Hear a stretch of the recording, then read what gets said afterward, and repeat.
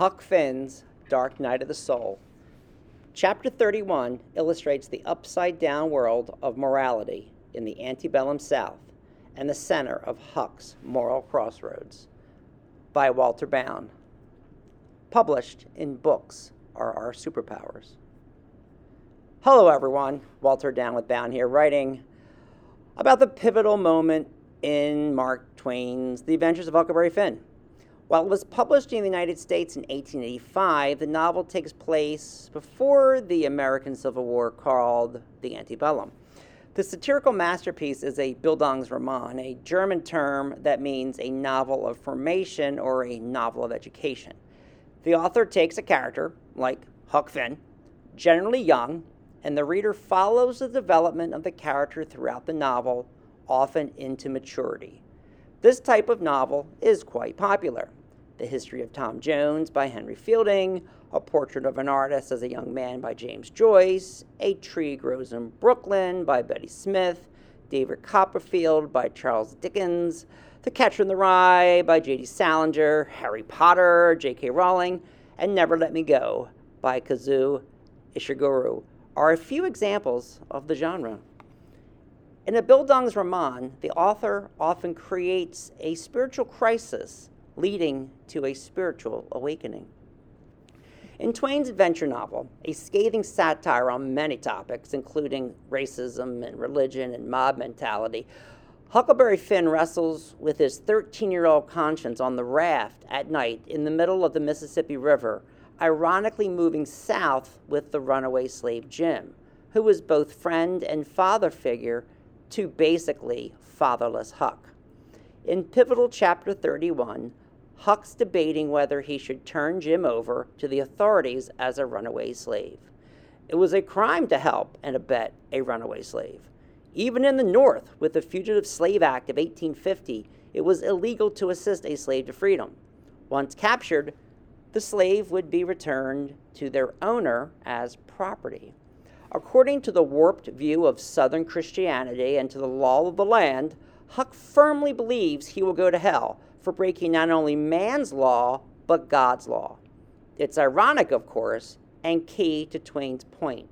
A roughneck, an uneducated boy of 13, uncivilized and uncouth, has more faith and kindness and Christian values than those all around him in the civilized South. Should he do what society deems is right, or should he follow his conscience? Such questions must arise in many periods of history. Should Polish Catholics have helped more Jews escape the extermination camps, even though such an action would have led to their own death? Poland did not help the Jews nearly as much as the Danes. I wonder why. Should Catholic Mexicans help children from Central America escape death and gangs and hunger and protect them from the gangs and authorities? Likewise, the state of Chiapas in Mexico was brutal toward Central American immigrants crossing its borders, while just north, in Veracruz, the Mexican population and many priests helped the refugees. I wonder why. If curious, read Enrique's Journey by Sonia Nazaro, a national bestseller. She also won the Pulitzer Prize for her reporting on the immigration crisis. Back to Huck Finn. In chapter 31, Twain recreates that dark night of the soul. It's a famous poem by St. John of the Cross, a Christian mystic. He was baptized as Jean de Alvarez and was born on June 24th, 1542 in Avila, a province in central western Spain. The poem begins, on a dark night, kindled in love with yearnings. Oh, happy chance, I went forth without being observed, my house being now at rest. We see Huck here on such a night, going forth, kindled in his love of Jim, incriminating himself for playing tricks on him, but still going forth with him, his house, his raft, at rest, the night more lovely than the dawn. Huck thinks about Sunday school, where helping the people that acts as I'd been acting like that N-word goes to everlasting fire. What a wonderful thought, right? What a great thing to teach children. Huck tries to pray to God for help, but he feels like a hypocrite. Why would God listen to a kid who was doing wrong? With the thought of hell, Huck pens a letter to turn on Jim to save his everlasting soul from damnation.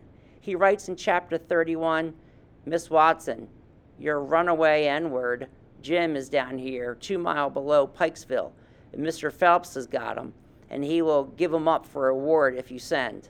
Huck Finn. He hopes such a letter will help with his prayer. It felt good, all washed and clean of sin for the first time I'd ever felt so in my life, and I knowed I could pray.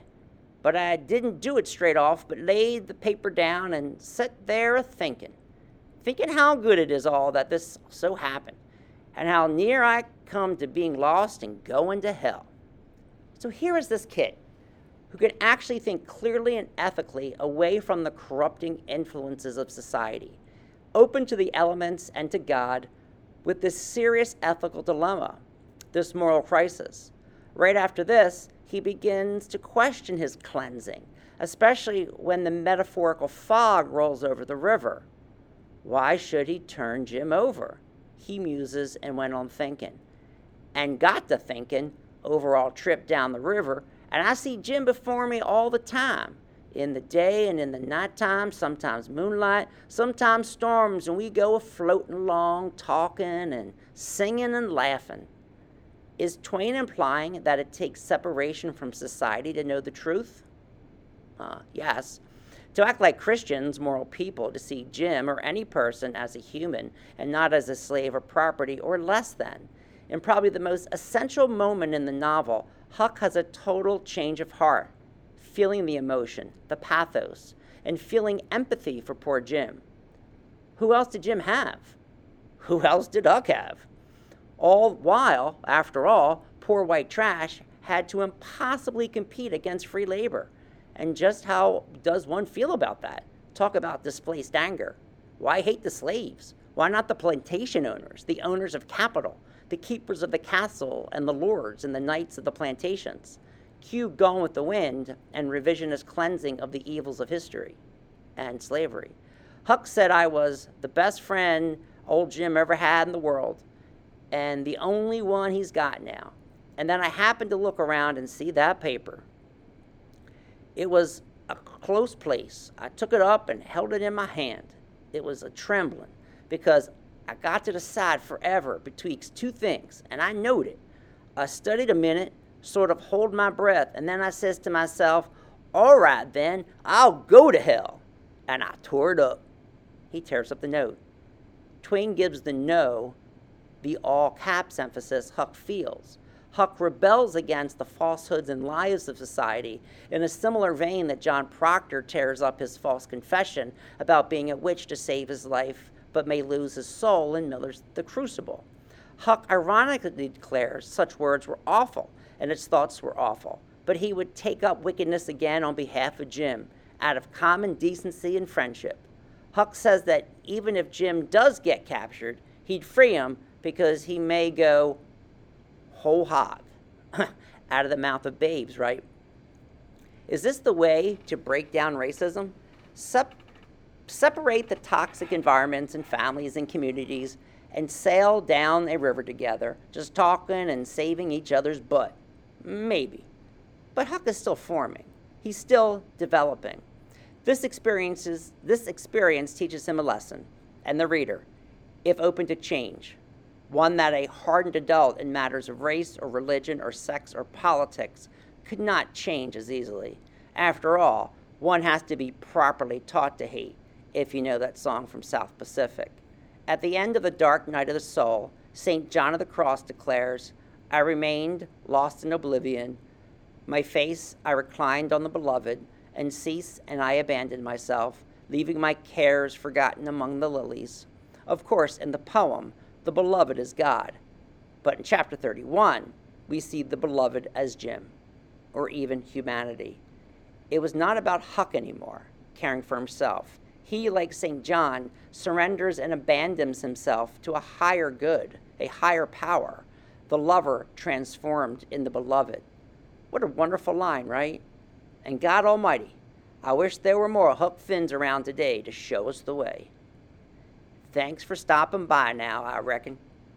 Take care, everyone.